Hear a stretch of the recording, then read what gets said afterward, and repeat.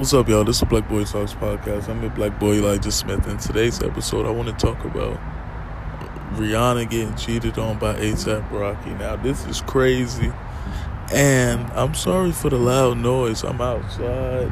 I'm just catching a vibe. I'm catching some sunlight, and I just want to give my opinion on the situation and how I feel like it's so messed up in a big way, because it's like, if niggas can cheat on Beyonce, Rihanna, then they can cheat on any goddamn body. Golly.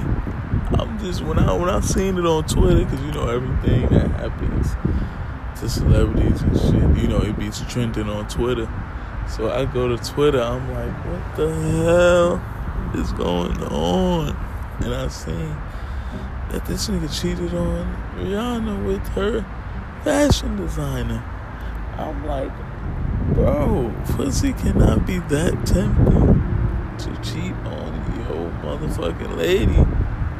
God damn. Pregnant at that. She is fucking pregnant, bro. She is pregnant, and it is very unlikely that she can ever forgive him because she's fucking pregnant and he cheated, bro. And the girl is pregnant, you're supposed to stick by her. But I'm not here to give my opinion on what another man should do with his life. I'm just saying it's very likely that she's never going to forgive him. But it's okay though, because he gonna push through it, he gonna get through it, and they gonna live their life, they gonna raise their kid. The kid's probably gonna be the most famous kid in the world anyway, so it's gonna be like, fuck it, But yes, that was the Black Boy Talks Podcast. I'm the Black Boy Elijah Smith. I just wanted to touch on Rihanna and the ASAP Rocky situation and how it's kind of gonna shape the culture. And I'm out. Peace.